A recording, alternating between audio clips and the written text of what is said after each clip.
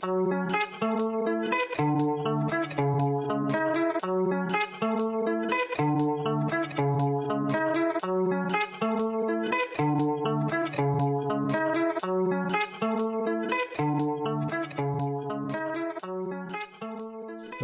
welcome, good people. You are now listening to the A to E podcast. I am your humble and gracious host, Nee, once again coming to you from the confines of my bedroom. Today I'm joined by Mohammed El Naim, who is a PhD researcher at Cambridge, I believe. That's right, yeah. Of Sudanese descent. You might have already heard him on the Black as in Revolution YouTube channel in the opening talk about political blackness. I thought Mohammed was a very eloquent speaker and someone that had a really good handle on the topic. So I wanted to have him on my platform to speak on the same issue. So without further ado, I'll let Mohammed introduce himself and talk a bit about what he sees political blackness as. Yeah, so thank you so much for having me on your show. I'm really happy to be here. When it comes to the question of political blackness, the way the conversation is usually had, I think, the definition is that there was a brief moment, I think, in the post-war period in Britain and post-Windrush generation when people of South Asian descent and people of African descent, whether they're being Afro-Caribbean or from West Africa, all united under a common definition of blackness.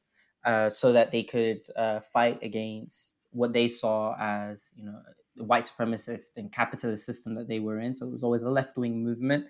And the emphasis on the word it being political meant that it was an identity that was not rooted in an appeal to maybe phenotype or genetics, but more in an appeal to the common understanding that they all felt that they were seen as Black, and so that they should organize alongside each other under the term that they were Black. But whereas what I usually like to say is that I don't believe that there is any form of Blackness that is not political. And maybe we can talk about that a little bit more. Great. Thanks for that. That was really comprehensive. I guess I'll go into my sort of knowledge on the topic. I didn't really have much knowledge growing up. The idea of political blackness was something I was completely ignorant to until maybe about 2015 or maybe a bit earlier, 2013-14. I came across it indirectly through my university degree. I studied literature at university, and a lot of my modules that I picked were based around post-colonial moments and Black resistance and modernity as well. So in my first year there was this text called The Lonely Londoners, which is a novel by Samuel Selvin, who is an Indo-Trinidadian writer. I believe he was also a Canadian national at one point too. And, it was a great book. It's about Afro-West Indians and them settling in London after in a post-Windrush era. It describes the first time this describes their meetings with Nigerians, describes their just general sort of integration into British society, or the failure to integrate because of English society's rejection of them as Black people. And it was a great book. I thought it was really cool. It felt really impactful to me. And then I kind of came across what Samuel Selvin looked like, and obviously this is an Asian man with long hair. And I'm thinking, how and why is he writing about Black people? So that was kind of the ignorance that I had at the time. And in my essay that I wrote about the story, one of my closing statements was that as great as this story is, and how impactful it is, and how it authentically represents the situation of the Windrush generation, at the same time, the fact that it's written by an Indian person, kind of takes away from the impactfulness. And when I got the essay back, that was like heavily underlined. My course leader had highlighted that part of my essay and just basically he wrote a note that I need to do more research. At the time, I didn't bother because in my head it was very plain and simple. Like, Blackness only existed as this very obvious racial certainty. When you look at someone, you can see if they're Black or not. And I was kind of like, I don't need to do any more research because he's not a Black man. It's very clear upon his appearance he's not a Black man. So yeah, for me it was kind of confusing. And again, because no one had introduced the idea of political blackness in a formal manner in terms of, this is what it is, it was just always this thing that was kind of like, I was seeing people of South Asian descent placed next to black people, or people that I would consider black in terms of race and culture, and not really understand why the term black was used as a blanket. Then again, in my third year, in another post-colonial module, we were studying writers from different ex-British colonies, and we got to the, we went through. We kind of skipped Africa. There were, I had a lot of issues with that module. We did Ireland, we did India. We very much skipped over Africa. I had some issues with that course. But when we got to and the final part of the module was Black Britain, and there were 3 poets that we studied for this Black British part of the module, and one of them was of Nigerian descent, and the other 2 were of South Asian descent.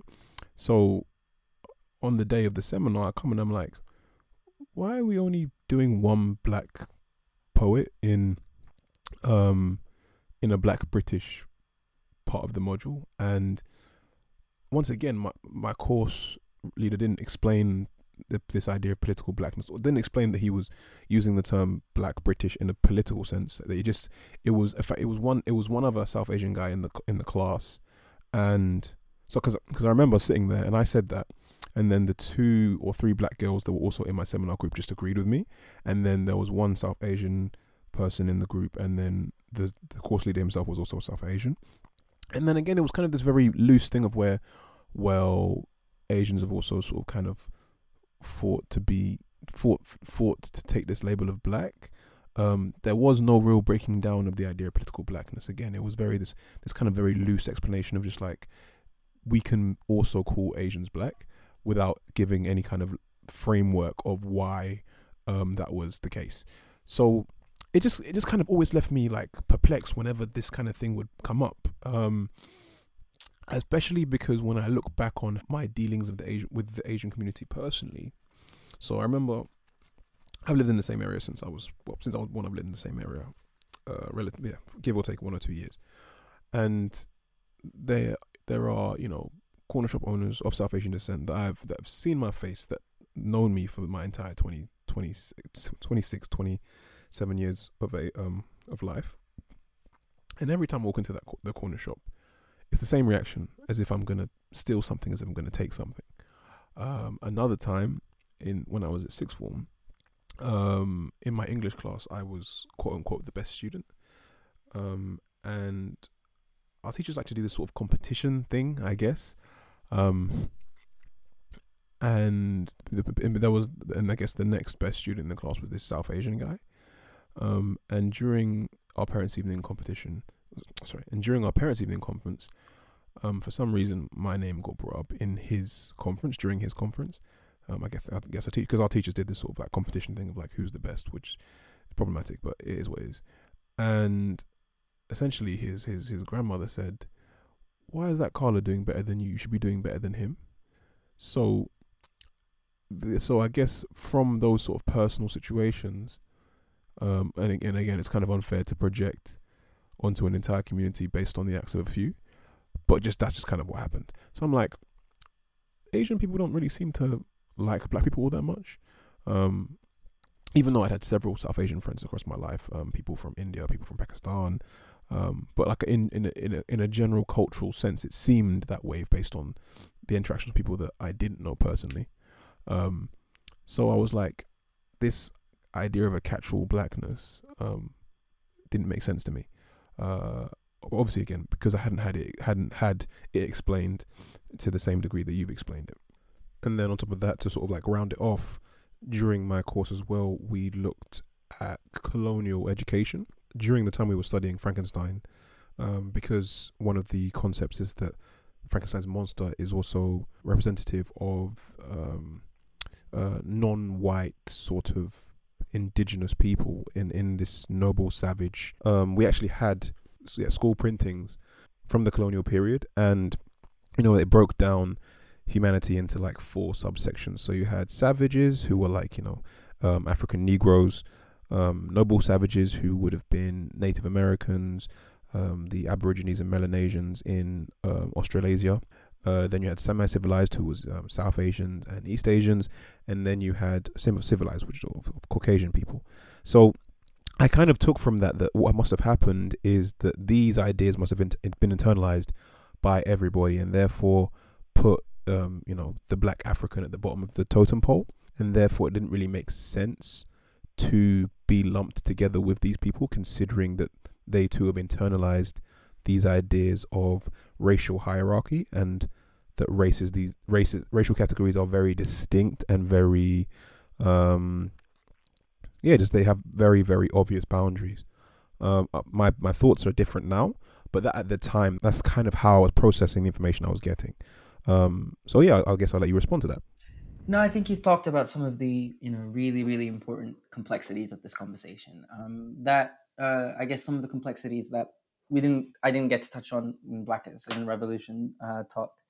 Um, what I was trying to push back against was the idea that we have to have more insular conceptions of blackness during this contemporary moment. But talking from a more personal perspective, and this, to talk about how race is so contextual, blackness is so contextual. Um, when I was growing up in England, early on in my life, so I lived here until I was 10, and then I moved around to the Middle East, right? I was racialized as black. And when I went to the Middle East, I was racialized as black, but not by white people, by Arab people. And one of the common things that would happen if you get into an argument with someone in the Middle East, because there's also a history of an Arab slave trade, is that they'll call you abd, which means a slave, right? Um, and, this was my conception of who I was as someone who is racialized as black, right? And one of the first impulsive responses to that is to become proud of your blackness, which I was. Now, Sudan might also paint some of my own perspectives on how I look at this, because when you go back to Sudan, all of a sudden I've entered into a new racial hierarchy, right? Where I'm seeing people who are phenotypically the same and who would also be racialized as black, who are the butt of usually the jokes on Arab TV, especially every Ramadan, about lazy African Arab people who don't want to do something and wear their turban differently, and some of these jokes even turn into blackface, and you can see these TV shows in North Africa, in the Middle East, etc. And so that's my understanding of who I am, black and proud. But when I go to Sudan, the context changes almost immediately, right? And the racial hierarchies are very different. I've entered now into Sudan into the privileged sect, where there are people who are also phenotypically like me, who would be racialized as black, looking down at people who were darker, right? Especially people from South Sudan and from Darfur, and seeing themselves as sort of superior to them, right? When they get angry at those people, they are racialize them as black and racialize themselves as Arab, right? And one of the things is that in other countries, the marker of difference between what is not black and what is black is the skin color, right? In Sudan, it's very strange because you have black people who, for cultural reasons, but also for political reasons, because there was a political Arabness that took over the Sudanese identity in the post-colonial period. There was a political Arabness that took over, see themselves as Arab, right? And what that's done for the unity of the country has been absolutely disastrous, right? And there's one joke that Sudanese people like to tell. It's that a northern Sudanese person was in the West and a southern Sudanese person was in the West. And the northern Sudanese person and the southern Sudanese person got into an argument together. And the northern Sudanese person screamed, they were screaming at each other, and the northern Sudanese person, in a fit of anger, screamed, "You slave," to the southern Sudanese person. And then the southern Sudanese person laughed in his face. He said, "Listen, man, we're in the U.S. We're all N words here, you know."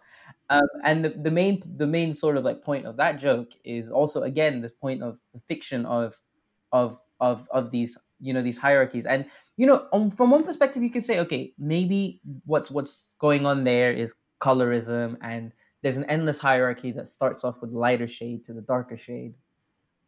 But one of the things that was the biggest obstacle, I think, in Sudan was that the way I would see it personally is that there's a people calling themselves Arab, my people, whom, had they understood their identity in a way that could unite with the other people across the country, as the Southern Sudanese struggle had been trying so hard to do with the Northern Sudanese people, the SPLM and the Jongare, was to tell them that you are African, and there was even a Pan-Africanism stuff. And then they even had to make a compromise. Okay, let's follow a Sudanism kind of, right? Because this idea of Arab African is causing problems of national unity, and we know where that went, because that led the fragmentation of our people into different categories, which had their history and which were, aggravated by the colonial regime, right? The way people understood themselves as I'm this, I'm that, based on the census kind of approach of personhood, which was introduced, by colonialism. It had, disastrous consequences and led to the disunity of the country. What happened recently was in Sudan, a revolution happened, which I had the great benefit of joining, and I returned back to Sudan. And in this revolution, one of the things that the youth were doing was there was a renunciation of Arabness, and there was an understanding of us being Africans. Mhm. And you'd go around everywhere in the city that was in front of the military headquarters. And one of the things is that the people manning the barricades they call themselves Rastas. So they have Rasta hair. They would take up that culture in a specific Sudanese version of it. So not in the Christian idioms of it, but a specific Sudanese version of it. And there was reggae. Reggae was the sort of the genre of the revolution. And there was even a campaign of Sudan leaving the Arab Union. And there was a huge massacre, in 3rd of June last year in 2019. And a lot of us had to leave. I took the decision with a lot of other activists to go to Kenya. And we went to Kenya and we linked up with South Sudanese activists, and we linked up with the activists from Darfur, and we did a Pan African declaration, which is sort of a symbolic leaving of Sudan from the Arab Union. Right, and the reason why this was important is this is not a denial of the importance of Arab culture on the tapestry of Sudan. Right, this is not a way to us to say that there's no way in which the Africanness that we have and the Arabness can be reconciled. But it is to say that Arabness and Arab nationalism within the context of Sudan, as opposed to maybe Algeria or these other countries where it had a progressive role, or Palestine, had a disastrous role. And when we approached, thankfully, and to their great merit, when we approached the people from Darfur and South Sudan, people from those movements, it was a multi-generational declaration. There was sort of a sense of relief. Finally, this new generation of Sudanese people are identifying as Black, not as Arab, right? And that's why it's like this context of what is Black and what is not, is everything you're saying is absolutely true in terms of the stadial theory, in terms of the racial hierarchies that put Black people at the bottom.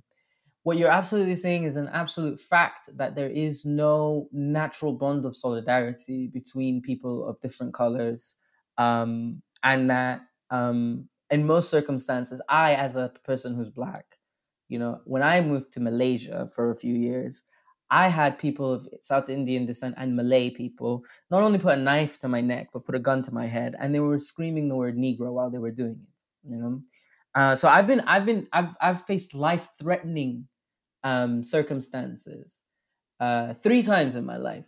Once when I was stopped by a police officer in the United States, and I don't thankfully there was no gun or anything, but I was terrified because he was accusing me of smoking weed when I hadn't been, and I actually don't smoke weed. And then the second time was with an Indian gangster, in Tamil gangster in Malaysia. And then the third time was with a Malay gangster. Well, actually, a Malay guy who called himself an immigration officer. Now these are real experiences, right? This was in a context where I was racialized as black, and it's something that I think a lot of people in Nigeria may have an understanding of. Nigerian people who go to India are often racialized.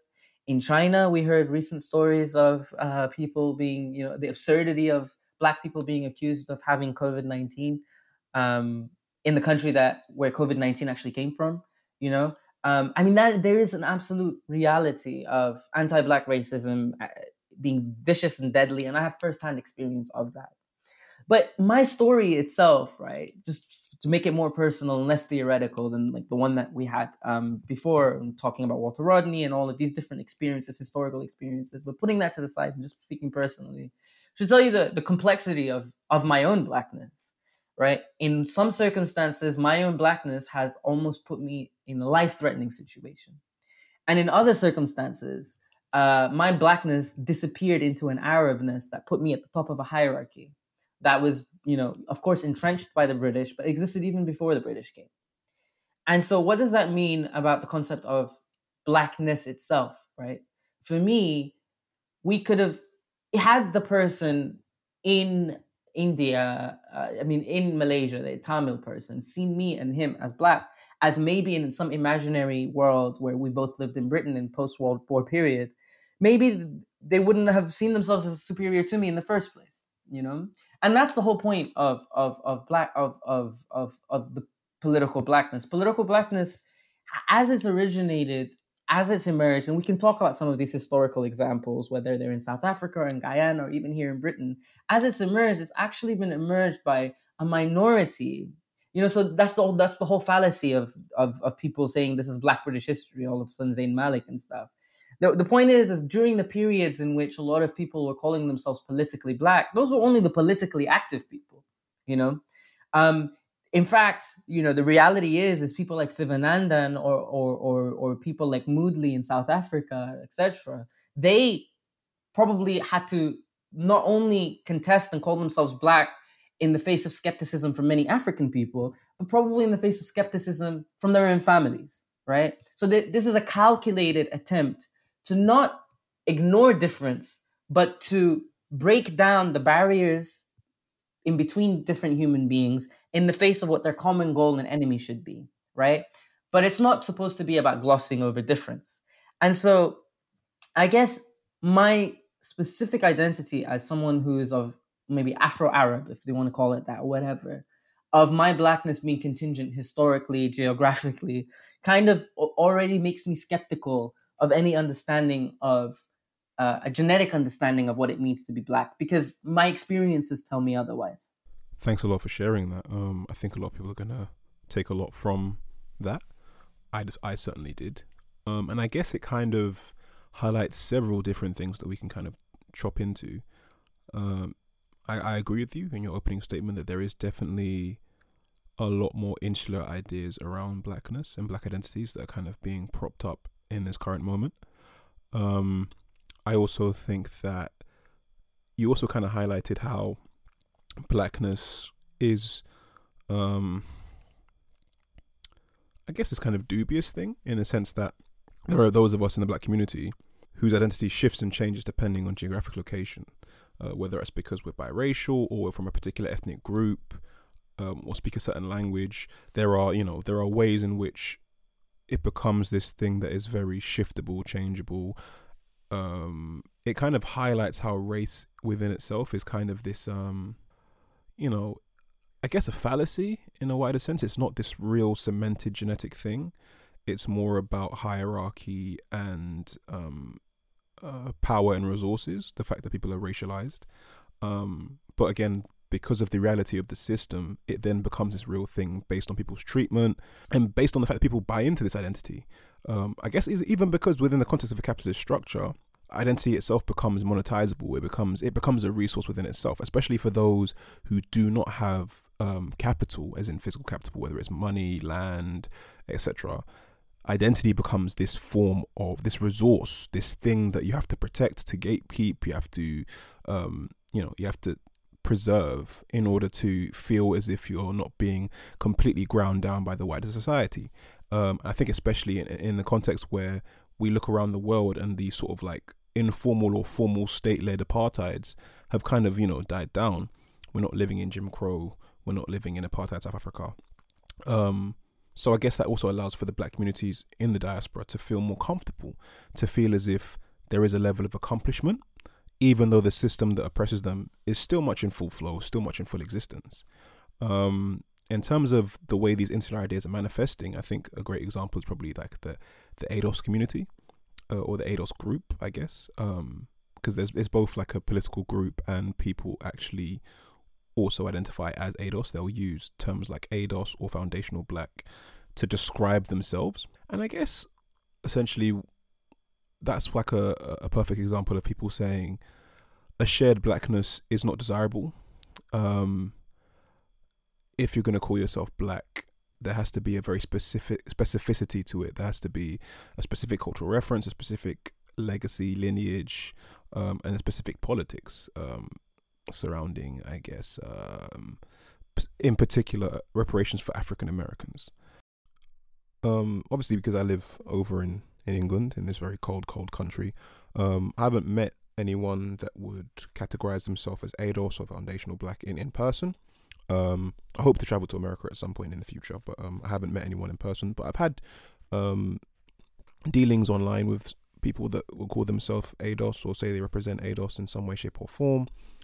And I find myself pushing against their politics, not necessarily because of the things that are about proving African American distinction or suggesting African Americans have had a very specific experience and therefore require like very specific aid or reparations of that kind of thing. I don't necessarily disagree with that, but what I do disagree with is the ways in which I hear people that claim to represent this group or use this as an identity vilify other black groups. Essentially, there are, if speaking very generally, there is this idea that a West Indian is this stuck up sort of like mercantile individual, and then this idea that the like a continental African is a race traitor essentially, and they'll go as far as to talk about our I've heard people that would call themselves ADOS ask first generation Africans in the diaspora would say things like, do you know if your ancestors sold slaves, and like very sort of like antagonistic things in order to sort of like create this very blatant and quite violent distinction. It kind of reminds me a lot of like far right rhetoric in the ideas of like the stealing of opportunities, that kind of rhetoric of this particular group is stealing opportunities from you, they're trying to replace you. It's like you kind of hear very, very, very similar things from far right groups both in America and in the UK. There's also been some accusation that the actual ADOS group is somehow funded or connected to white supremacists. I haven't done super duper detailed research into that, so I won't go any further, but that is like something that's been said. So yeah, I do find myself pushing against that ideology because I think the main thing for me that I hope to do through this podcast, and it's just in my life in general, is to always highlight the shared black history that black groups have. Like as much as we have this, we have different experiences, different cultures, different languages, so much variety within ourselves. A lot of our history is very, through both political movements, like leaders, even music. Like a lot of our experiences are shared in that way, and I think these things are often neglected. When you look at people like Kwame Tor, when you look at people like Kwame Nkrumah, when you look at people like Biggie Smalls, DJ Kool Herc, when you look at Malcolm X, like there are so many different ways in which we connect, and we maybe don't see it because we very unfortunately don't have access to a lot of these stories and these histories.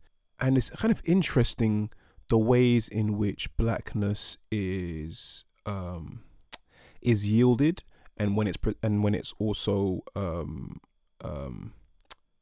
what's the word? When it's also kept away from certain people. So, for example, I've heard people that call themselves ADOS or claim to represent ADOS in some way, shape, or form, to say essentially to new black migrants that when it comes to like police brutality cases in America, they shouldn't use examples that involve black Americans. They should only be talking about or interested in incidents that involved a black migrant.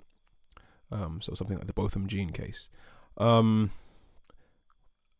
seen them say that, you know, when a police officer stops a black migrant, they're stopping that person because they believe them to be an African American. You had people like Tariq Nasheed talking about what happened to Toyin, who was a BLM activist who was murdered, and essentially saying, well, you know, she's Nigerian, and what happened to her has nothing to do with the black American community. So essentially, like, there isn't a willingness to share blackness if there isn't a willingness for black migrants to kind of admit to a privilege or to step away from certain opportunities based on the fact that they're not black American, because they feel black Americans are the only ones that have fought to get these particular rights in America.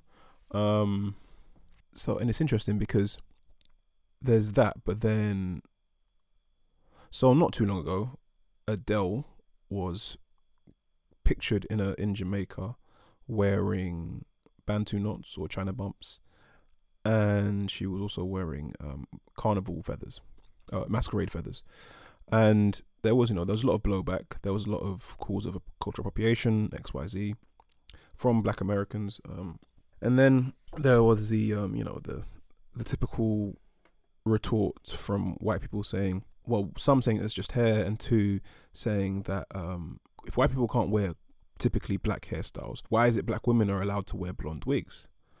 And like clockwork, out come the pictures of the Melanesian kids with blonde hair and blue eyes. And it's just very interesting to me because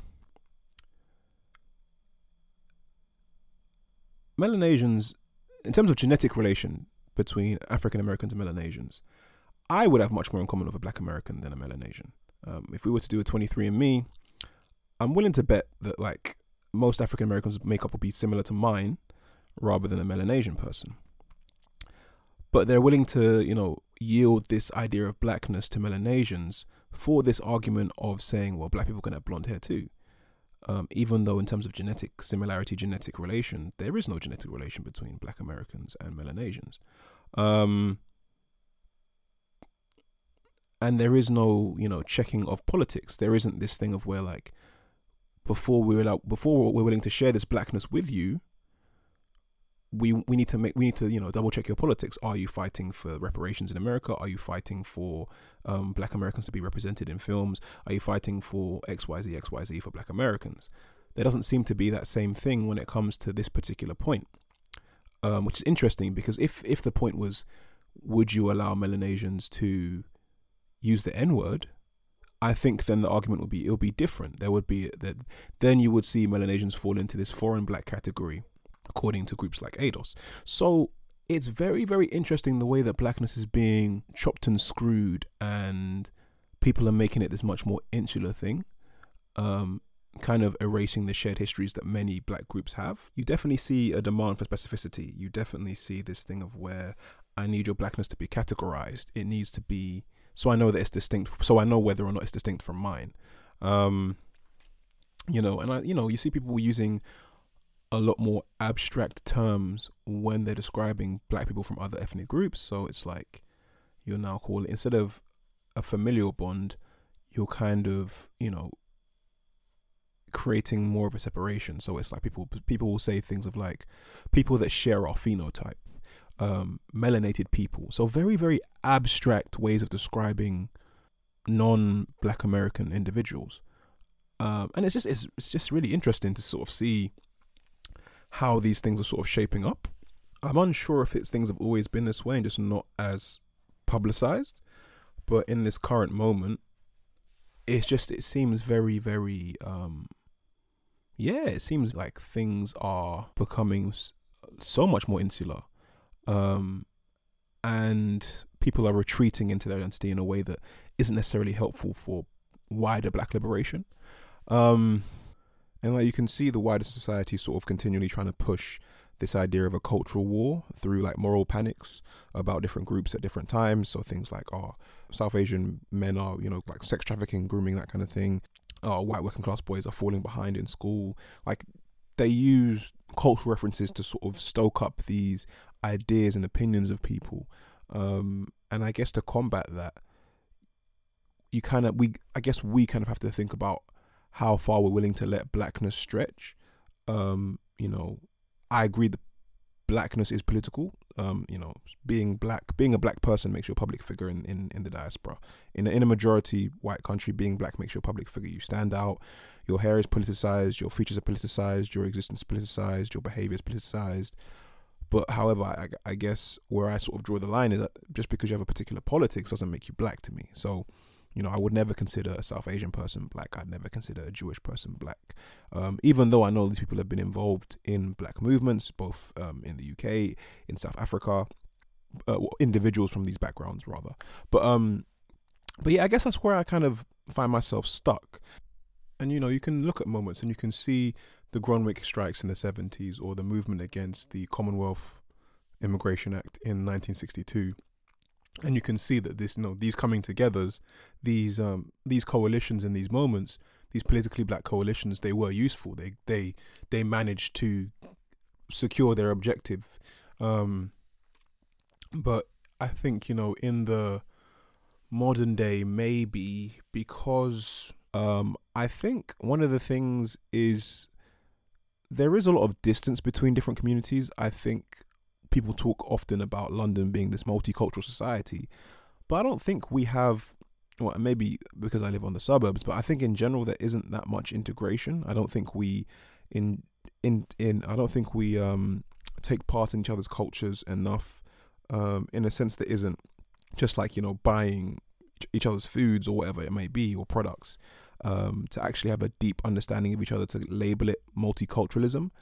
I believe what we have is coexistence. We sort of live next to each other, on top of each other, but we don't necessarily know each other. And that kind of allows for, different narratives to run. I think, I constantly see black people using like South Asians or Jews as like an example of, homogenous groups that don't take any BS from non-people from that community. And it's like, I don't think that's really what happens. There are lots of an Ashkenazi Jew and a Hasidic Jew, then it's not necessarily as united as you might believe them to be from the outside looking in. With the South Asian community, there's so many different things with, Hindu nationalism, the Bengali community versus the Pakistani community versus the Indian community. And again, when we look at these groups, I think sometimes we look at like one specific type of them and think that, the whole community is involved. I think people are very used to seeing South Asians running corner shops, having restaurants, having businesses in general. And that business ownership isn't a reflection of South Asians signing some sort of deal with the devil in terms of with the wider society, or the idea that white people appreciate South Asians more than they appreciate black people. I think that's a fallacy, and and you could probably ask a South Asian person that was a victim of the P bashing back in the 70s or 80s, and they would think that idea was ridiculous. I do think there is a slight difference in how people are perceived based on racial stereotypes that come from the colonial period, based on how different spaces were colonized. So, for example, black people are seen as more of a physical threat. We're seen as lazy, we're seen as not being industrious, whereas people from the Orient, people from Asia are seen as mystical. There's a difference in the way they're seen that sort of lingers from those colonial times. But in general, I don't think they and of course during the colonial period, South Asians were taken to different places in the West Indies, in East Africa, and used as like a buffer class as well.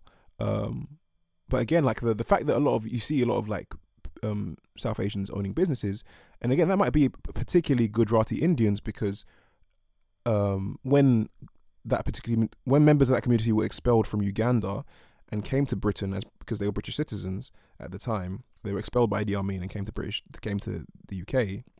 They were given £10,000 credit to do with to open a business, essentially. So that particular moment is what's created the wealth in that community. And again, that's a particular sect of the community. If you talk to the Bengalis, and there was a survey not too long ago, and it showed that Bengali wealth and African wealth, they're both at the bottom of the barrel in terms of ethnic minorities in the UK. So this idea that black people sort of propagate a lot, where it's like, oh, South Asians are doing this, and this. Not really, not all of them. So I think what it is sometimes you'll look back at history, or you look back at your personal experience, and you'll see the anti-blackness coming from these communities, or coming from individuals from these communities rather. And again, I think it's hard to show grace, because even like there are things that I found out that I was gobsmacked by, like finding out that Native Americans owned black African slaves in the US. That was craziness to me. I was like, but again, I think in general, because people are oppressed doesn't mean that they're gonna have a politically forward mindset, or a revolutionary mindset, or a mindset based around liberation for all. I think it's natural. It's only human. So, but I feel like there is this consensus that black people have sort of been mistreated by everybody. But again, I feel like we sort of maybe need to give more grace and more nuance to how these things come about. Not to say that we just accept it and live kumbaya, but I think there needs to be sort of like a more of a dissection of how these issues or this treatment came about. So like I think a great example I saw once was there was this clip about soldiers in the Vietnam War, and there's this group of black GIs in the Vietnam War, and they're talking about how the Vietnamese locals treat them. And they're talking about how they're being policed in general, but people making them cut their hair and and XYZ. And they're talking about how the locals are treating them, and the locals have these very anti-black ideas towards them. But it's very interesting because the actual GIs themselves have enough grace to know that the locals have been taught this by the white GIs that have that were present at the time. So it was very interesting to sort of listen and see that even though they were being ostracized and treated a certain way because of the color of their skin, there was enough presence of mind to know these people don't have perceptions of us, or they wouldn't have these perceptions of us if it wasn't for the representatives of the oppressor. And again, even in that situation, it's very complex, because if you look at Vietnam War, you have American imperialism trying to enforce their will on Vietnam, and using black soldiers, especially because black soldiers were overrepresented in that war. African Americans have been around 12% of the population for a while, but they were like 30% of the soldiers in Vietnam. So in the sense of black soldiers being used as tools of American imperialism, how does that then factor into the this racial idea of anti-blackness taking precedent? So it's like the different oppressed people can be used against each other in terms of like literally being positioned to battle each other, are being pitted against each other by a wider system. So yeah, I guess it's kind of tough to figure out how you maneuver. And I think also there are other situations where it's just tough to take things. It's tough not to take things personally sometimes, because I as much as I try and be as objective as I can, sometimes I just think like, is this really what you think of us? And again, I know that's kind of problematic, but like I've described with what happened in my at my sixth form, like even with the there was that Nike advert, the London advert, where we had had great sort of black representation, and then there was like this outcry from South Asians as to being underrepresented or not being represented at all, and that's a valid thing. But then there was also this sort of feeling of, well, if this had been like an all-white advert, would the same protests sort of come out? Like, was it more about you didn't like seeing black people being represented, or is it actually because you genuinely wanted to be represented? And I think there were probably examples of both, of people just like sort of exhibiting anti-blackness, and people actually just being like, no, we're a big part of the London community, we want to be represented, and that's completely fair enough. So yeah, it's a very tough thing to navigate. I think people's emotions always get in the way, as it's only human for people to get irate about certain things. And then on top of that, you sort of see the wider society trying to push you all into a very, very narrow space with things like BAME. Like very recently, there's been this push to change Black History Month to BAME History Month. As far as I was concerned, Black History Month was never a politically Black History Month. It was Black History Month. And that was emphasized by the fact that we only ever really talked about African American history. It was, civil rights and slavery. And maybe Mary C. Cole, if you went to a school that was like trying to show you that, oh, black people exist in Britain too. But then all of a sudden, around 2016, there was this big push to celebrate British Asian figures within Black British History Month. And, there's a South Asian History Month that's been adopted in America. So rather than choose to adopt a South Asian History Month in the UK, which would be, completely justified, they want to sort of squish us all into this one month. And it's like black people then feel, hard done by again, because like, first of all, you didn't want to teach us about us, you want to teach us about our cousins across the pond. And now you just want to kind of erase us even more. So yeah, it's this very sort of confusing and tough thing to sort of keep your head on a level playing field without sort of like just losing your lid. Yeah, absolutely. No, I think you touched on some of the main points, but especially that last point that you made, and that is how I see it as well. When it comes to the effect, the importance of it, and the danger. So when it first of all, we'll talk about the importance, right? It's going to be it's extremely important, in fact, to highlight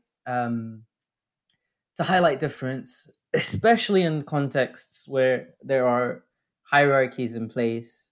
But we should be also dedicated to scientifically understanding what those hierarchies look like, where they are.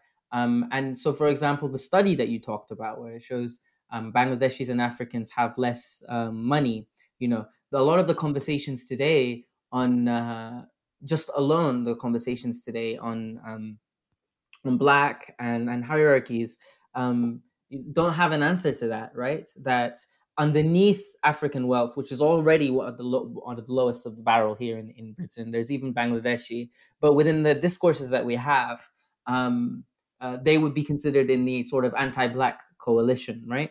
And that's where these kinds of things complicate our understandings of how race operates in a certain kind of place.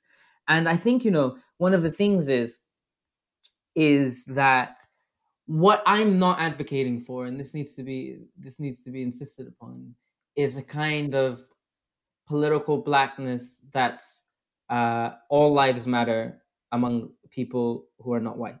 There's in the sense of like the failure to recognize the different forms of oppression that different people face. So, for example, in Sudan, there was two ways. It's the same as the way in which Martin Luther King gets appropriated, right, among white people. There's two ways in which John Gereng, the leader of the Southern struggle, who was respected by people from the North and the South, is used. The first is to shut down a conversation on difference, right?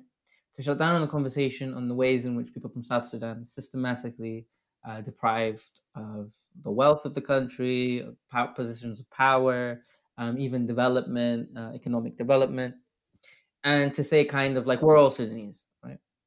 And that completely destroys what John Gooding was actually trying to do. But then there was another way in which you say we're different and we suffer in this system in different ways, but let us organize along this so that we don't lose sight of the common problem, and that is the kind of difference between uh, an appeal to universalism that tries to wish away difference and the kind of insistence on difference, but unity in struggle. And unity in struggle is the most important part because we do not have, first of all, the nature of a coalition is that it is politically necessary. It's not, I don't have to like someone and they don't have to like me for me to be in a coalition with them. And in fact, any form of serious politics requires that people who may not like each other, if they at some point are going to enter into a coalition together, because that's the nature of the beast. One of the things about Gandhi is that Gandhi's anti-blackness, right, is something that I find very, very interesting. Anti-black racism, his anti-black racism. Gandhi's anti-black racism was particularly because he tried to distinguish the Indian community from the African community so that he could find in South Africa some benefits for Indian people against the blackness of the native, right? We're not like them, we're more like you, is basically the understanding of that kind of politics. Now, the power of the kinds of political blackness that emerged in South Africa during the Biko period, when during the Black Consciousness movement, when the Pan African Congress was banned and when the ANC was banned, was that it was trying to do the opposite, right? It was trying to see that any kind of community can either be and this is the art of serious politics. It's the same reason why the ANC allowed in, even though it's the African party, allowed Indians into it, right? Politics means, the art of politics means, is that we don't have to like each other. We may have problems with each other, but we have to forge some kind of common idea, some kind of common program, so that we can actually win, right? And then, the politics is messy. Things might turn around. Like the point is that a lot of people also do the same thing with Fred Hampton, for example. They'll turn Fred Hampton, especially sort of the class reductionist types, in the United States specifically. That Fred Hampton, the reason why he was killed was solely because he was uniting people. Not just that. The point that Fred Hampton was doing is not just that he was solely uniting people.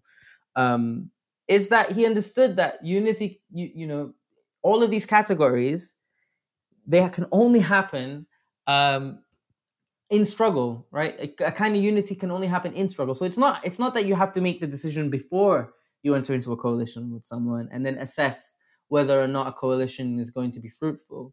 It's that you have to go through the messy task of doing it in, right? Because the liability of difference is that if you don't solve that problem, your enemy will, right?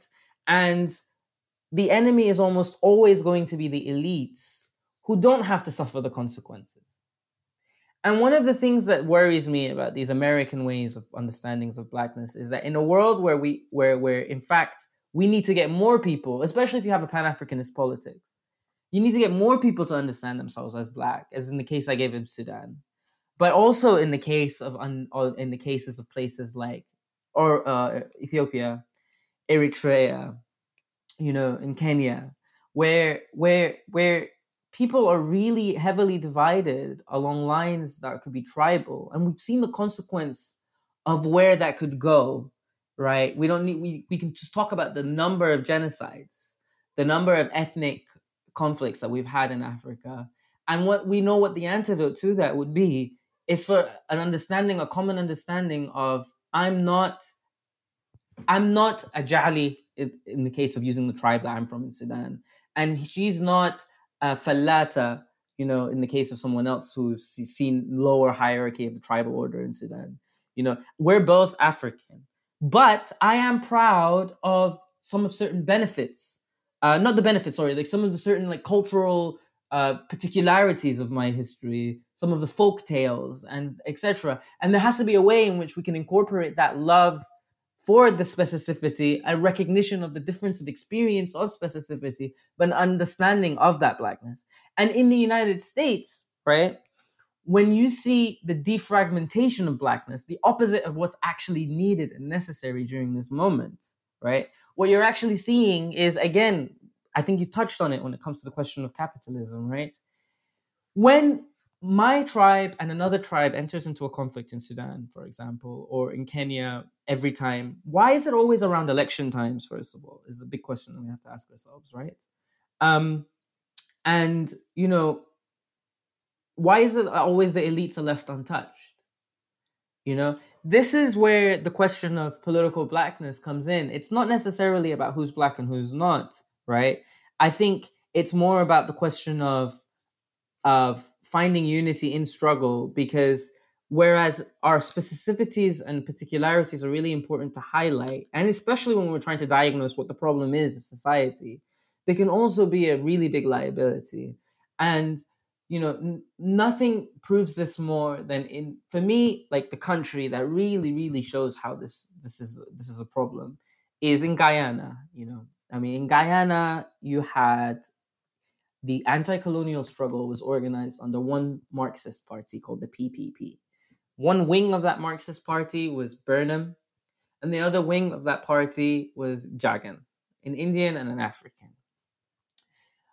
Come election time for a plebiscite on on independence, and this party basically wins the whole country. They win the whole country. That terrifies the British people, right? The whole one Marxist party that's it's got its frictions in it, but they've somehow found unity in struggle, right?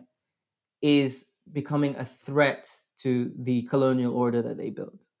And so they actually literally they intervene. Britain intervenes and invades.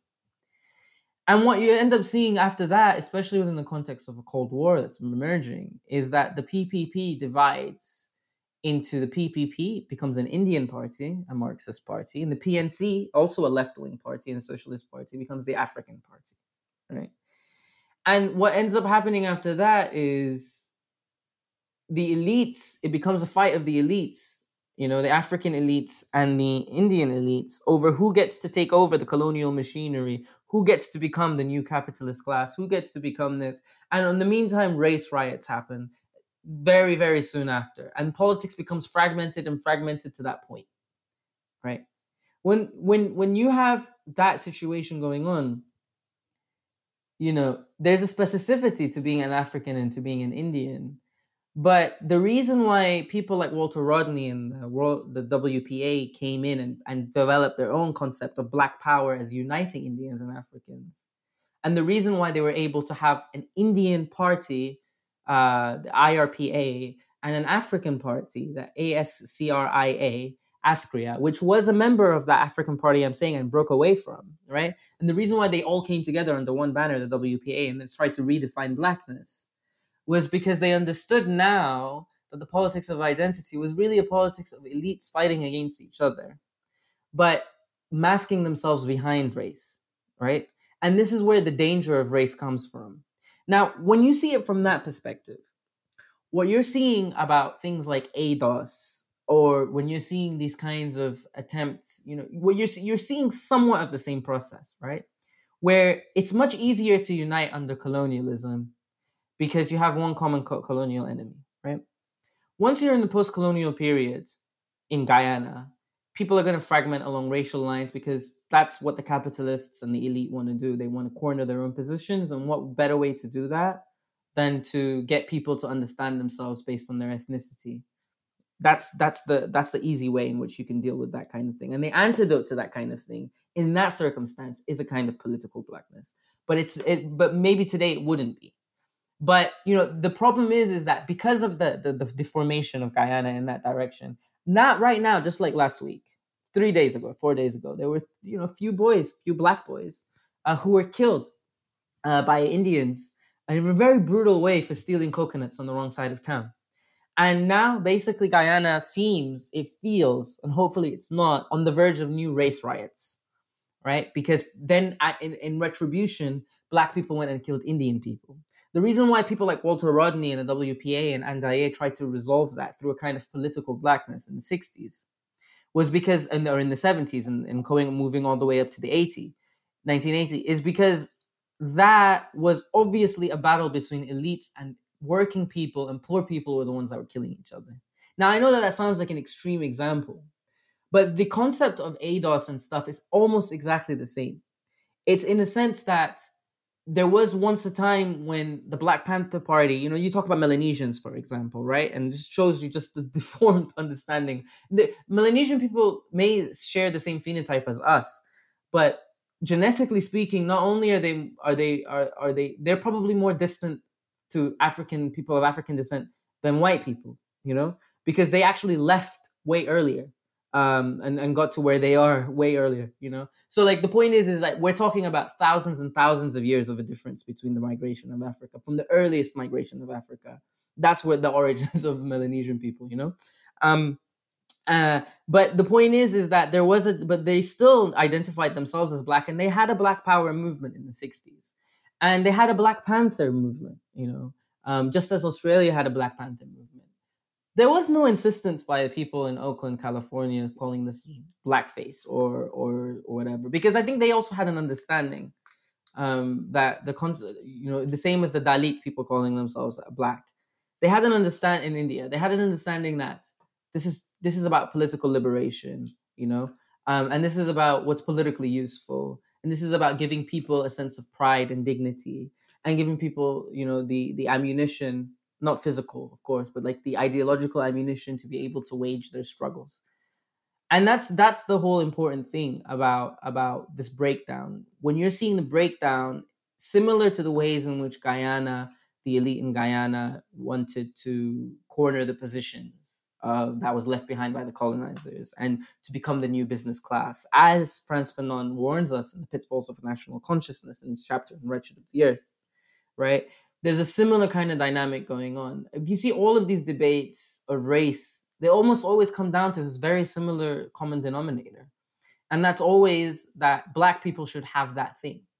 So when it's, I'm not, by the way, I find it abhorrent and disgusting that Jessica Klug situation or whatever, but the debate all turned against, okay, we should have rightful suspicion towards light skinned people, right? Instead of a question of why did she need to perform her Blackness? Is there maybe a form of social capital that she found that she benefited from? But then the second thing that always comes up is Black person should have had that, not her, right? It's always that. That's always the preoccupation. And ADOS is the same kind of preoccupation. It's the affirmative action. A Black person should have that for African descendant of slavery. Why is a Ghanaian or a Nigerian taking that?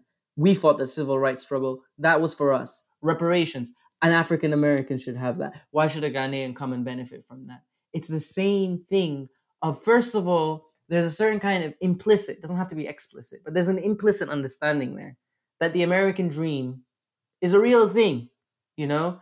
But the problem is the obstacle to that American dream is the Ghanaian and the Jamaican next door, right? There's that first, right?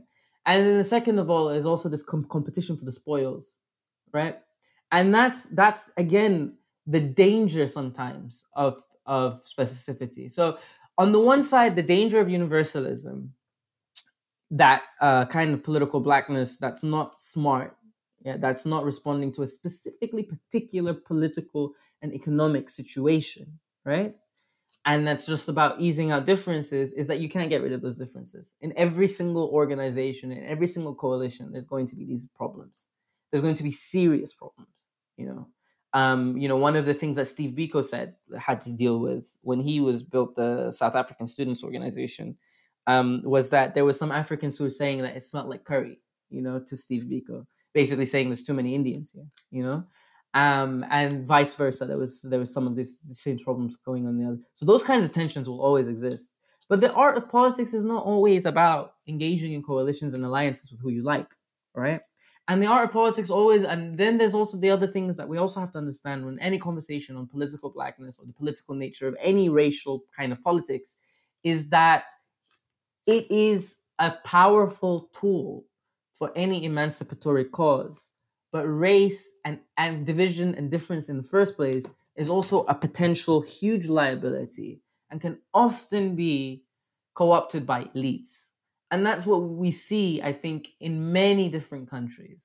And so for me, the word Black or person of color or whatever placeholder we have is, the thing is this, that I can understand why people would not see the validity of political Blackness today. The reason why is because I'm not saying its time is done, its usefulness is done. People understand the concepts of Black differently, etc. Right? But first of all, we should not close the possibility that its time may not be done in the future when it might be useful. For example, in Guyana right now, but even then, maybe per people of color, maybe they need to come up with something to resolve their crisis, right? But second of all, what worries me about the dismissal is not that it's not right to dismiss this stuff today or to feel this aversion that many of us have towards Black History Month that has Zayn Malik and anyways, it's going to be, I'm just as uncomfortable with a Zayn Malik there as I am maybe uncomfortable if there was a Candace Owens on the Black History Month thing as well, right? So there's also something there about the political nature of who defines our history. Why is it that you'll never see a Sivanandan and a Claudia Jones, for example? Those are some things that unless there's like a political thing. But like more broadly, it's just that it's that I just don't like the dismissal on geneticist things. And just this preoccupation with blonde Melanesians is kind of gives us a hint of what's really going on, right? We've bought into this idea that black really is about color, right? Because as you know, historically speaking, you've already highlighted it, right? The paradox of that situation, right? You might as well call someone white, person, a black person, if you're going to call a Melanesian black, if you were looking at it from a purely historical and genetic perspective. But the reality is that I think people have fallen into a kind of typical understanding, and whenever that usually happens, it's usually because there's a lack of, or there's a waning, the black radical tradition is waning. So we're in a situation or a period where the black working class are doing amazing, incredible things, and multiracial people as well, and people across many countries. But of course, like black working class in places like Ferguson, in places like Missouri, in places like Baltimore, are doing incredible organizing with an incredible level of militancy. But it does seem to me that even among people who call themselves part of the black radical tradition today among the intelligentsia, the black intelligentsia have given up that kind of commitment to actual politics. And there is a kind of concern about middle class things, universities, um, like these kinds of, like the boardrooms of corporations, and so of course the politics is going to become more phenotypical. It's going to become more exclusionary because once you give into the idea of the capitalist system, well, then you've given into the idea of competition, right? Because that's pretty much one of the driving forces of capital is beyond just accumulation. There's also competition, and of course if you give into it, then you're going to compete against other people. So I think that that's sort of the crisis. And I just want I what I'm saying is that I doubt that kind of political blackness that was popular in the 60s and the 70s and the 80s is going to come back. And Stuart Hall even brings this up in the 90s. He's already seeing its end. But Stuart Hall always used to say Sivanandan as an Indian. He used to say he was proud that Sivanandan was a black intellectual. And more importantly, Stuart Hall also in his own memoirs also used to say that he didn't consider himself black until he came to England. Because within the racial hierarchies of Jamaica, Stuart Hall was basically seen as he was seen as the uppercase people.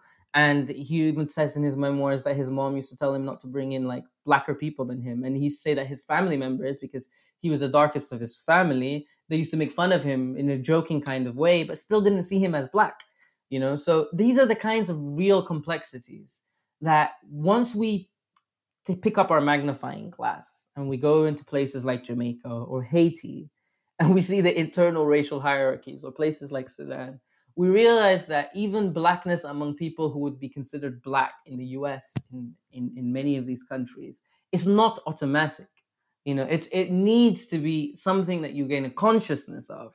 And insofar as something that you need to gain a consciousness of, and it requires you to imagine and understand yourself in ways different than what's intuitive, right? It's political. So the question is there's always a political blackness.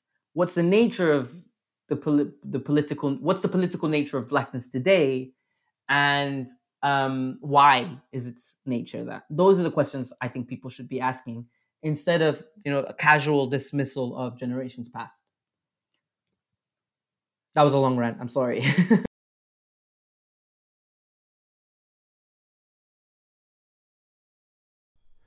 I think now is like a really important time when it comes to how we think about how we organize ourselves going forward. What benefits us, what doesn't benefit us. I think I think several things have happened. I think the struggle itself took on maybe like a commercial sort of nature. When I say commercial, what I mean is it became this thing that you can sell as a story. Like, if we look at the ways in which so whenever a policeman kills a black American, the way that story is relayed and shown and directed to the rest of the world, that's seen as the epitome of the struggle, the epitome of what we're trying to be liberated from is not being killed at the hands of the state. But that's only one form of it, police violence, police brutality is one form, but there's also medical racism, attainment gaps, hostile environments down to immigration. Like there's so many different ways in which the state will push against black people's human rights, essentially. But I think what's happened sort of with, with American hegemony, like there's a very specific binary idea of what things need to look like, and therefore then the remedy becomes less nuanced because the problem is being made to seem as if it's one dimensional. And this is by the wider society. This isn't by black Americans. This is the wider society is making the problem seem one dimensional. And I guess that plus the very aspirational imagery that we get in a lot of black art forms, whether it's music videos or films, or just this idea of richness, of having resources. Like obviously people are going to gravitate towards that. And I think as the bourgeoisie class, as the middle class grows bigger and bigger, it then becomes this thing of where you're less inclined to want to disrupt the system because the attainment of the top level powers of the system seem as if they're closer to you. They're not actually, but they seem as if they're closer. So then it becomes this very, very, very different thing, Like then you look at, people look at having a black man as the president as a win for the entire black community, when that's not necessarily the case. Having black judges, black policemen, like it then becomes how effective is having black faces in the system in terms of wide liberation. How effective is essentially sticking black faces on capitalism. We have the likes of Beyonce and Jay-Z, and while they might be doing philanthropic things, how effective is it in a wider sense? I don't mention them to draw them out in particular. I'm just giving them as an example because they're probably the most popular example of affluent black people currently.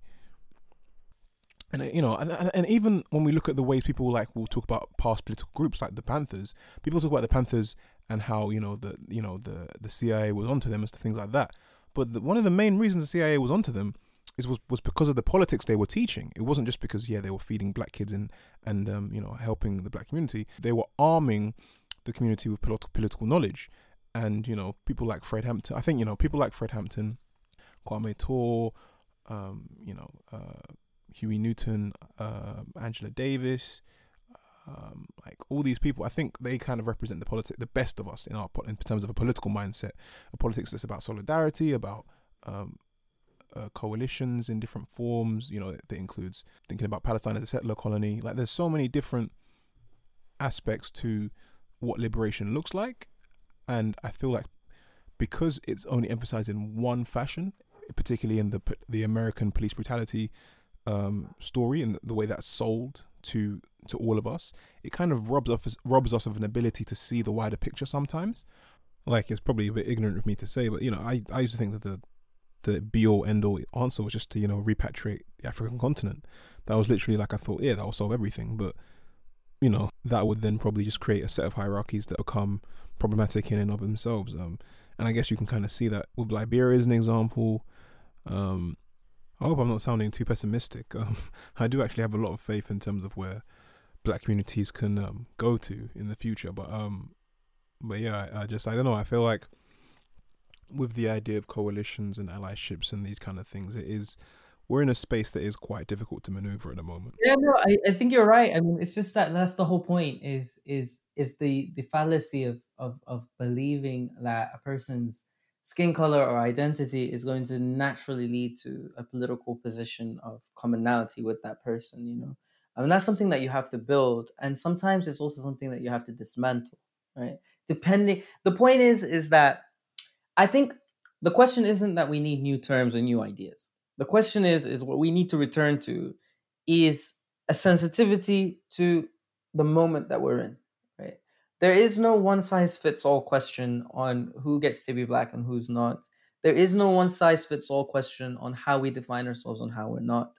You know, um, it's always going to have to respond to the political moment that we're in, and it's only when we're able to do that, to have that kind of flexibility, that we're all able to we're going to be able to say, okay, maybe we you know. So for me, basically, what that basically means, to put it in the simplest way, is they have to be sensitive to the material realities in front of us. You know, the material realities, and we build our ideas from there.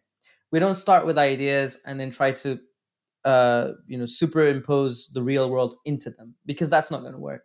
It's really going to be really difficult for me to go around and um, spread the gospel of a new word that I've developed to try to get people to understand specificity, but also unite in difference, and create unity, by just throwing books at them, because they'll take those books or pamphlets and throw them in the bin unless those ideas make sense, right? It did not make sense for an Indian in South Africa to understand themselves as black during the time when Gandhi was there. It didn't.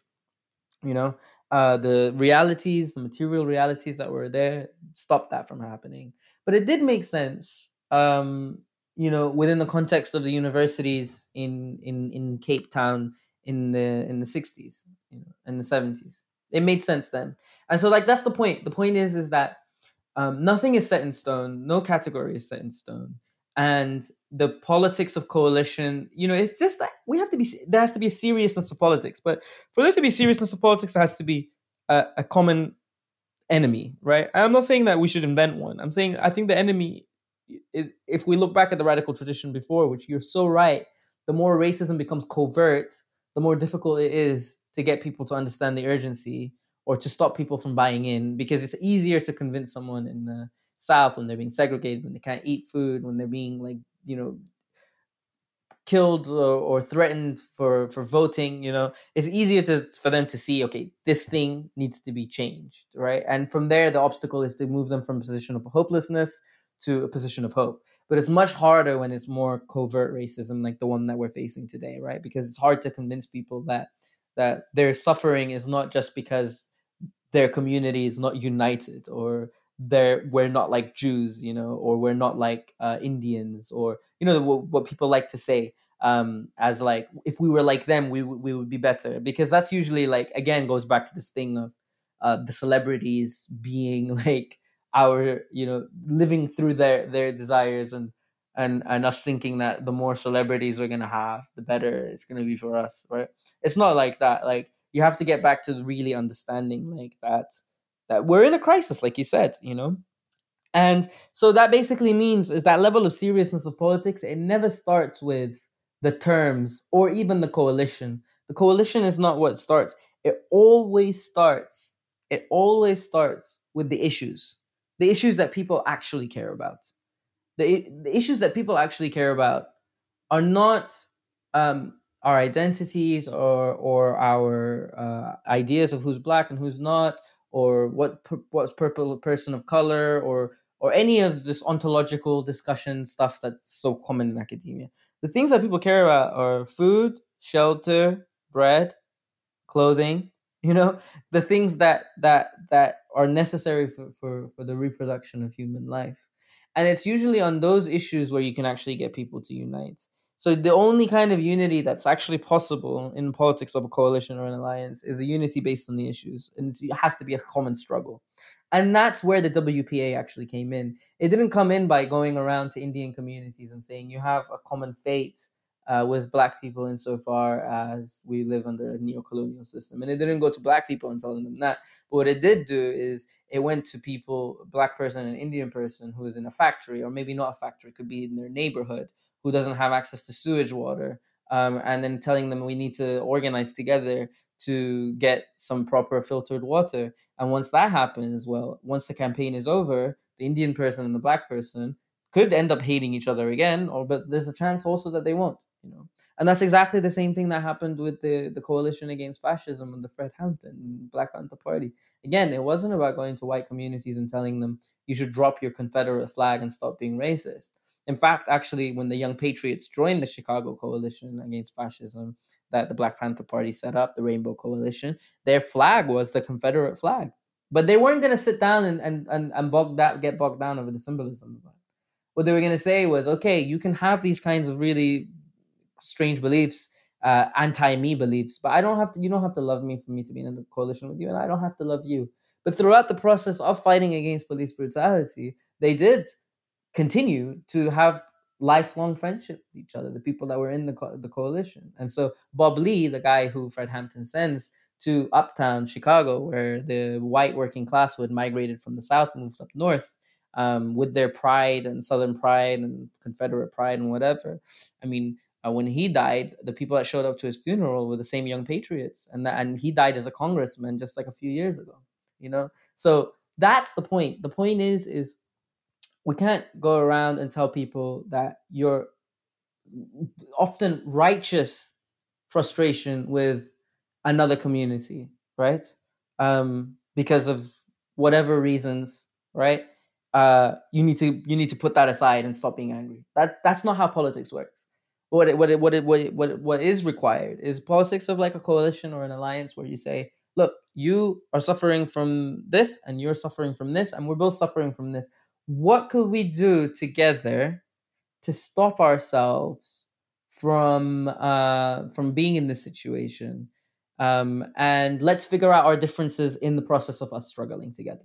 And once that happens, that's when the elites who are used to or who need people to be their constituency, whether that's a politician or a business person or whatever, that's when they're going to get terrified, you know and that's exactly what terrified the Guyanese ruling elite, which had been divided between the Indians and blacks. And that's what basically led to the car bombing that killed Walter Rodney. It's what led um, to the killing of Steve Biko. And it's what led to the killing of Fred Hampton. And the reason is it's not because they united people. It's not that simple. It's the fact that they got people to really understand. They were able to get past those barriers, and get people to really intervene in those things which are necessary for the reproduction of human life, things like shelter, work, clothing, etc. Because that also means that they're hitting at the reproduction of the economy. And when you hit the reproduction of the economy, you're hitting at the reproduction of the very existence of a ruling class. And so that's the kind of politics that we have to be attentive to. um, and so, we should get inspiration from the past, but we also have to recognize that while everyone's sitting down and debating about, Adele's hair, um, there are real issues that people are dealing with, and there's a vacuum that's being filled, that's empty, and the first group, whichever group that's going to get to that vacuum, is going to be the next Angela Davis. It's going to be, because Angela Davis is still alive, but she's different now, but like it is going to be the next Fred Hampton. And um you know I've seen that kind of stuff happen in Sudan where, uh, especially it always happens during moments of revolt. It happens in Turkey as well when the Gezi Park protests happen. Turks saw Kurds as one for a brief moment, and then that fell apart and they started hating each other again. In Sudan during the revolution, we had the same dynamic where people from Darfur and people from the north started seeing themselves as one. And now we're already starting to see that break down. And so, it's fragile. Unity is fragile, but the point of politics is not uh, about people liking each other. It's about getting things done, and it's about fighting against the material conditions that affect us all. And that's the art of politics for me personally. Okay, okay. I think here is a relatively natural point to stop. I want to thank everyone for listening in. I want to thank you, Mohammed, especially for coming on. I think this conversation was really, really good. And yeah, I just want to thank you. So from me, myself, Nee, I'll be signing out. Once again, thank you to my guest, Mohammed. I really, really appreciate it. Thank you very much. I really enjoyed the conversation. Is there anything that you want to plug? Anything you're doing that you want people to know about or see? No, not for now, but soon there will be. And you check out my Twitter to find out more about it. But not yet. Do you want to plug your Twitter then so people can find you? Yeah, it's M underscore El Naim, ELNAIEM. Great. All right. Thank you. Thank you very much.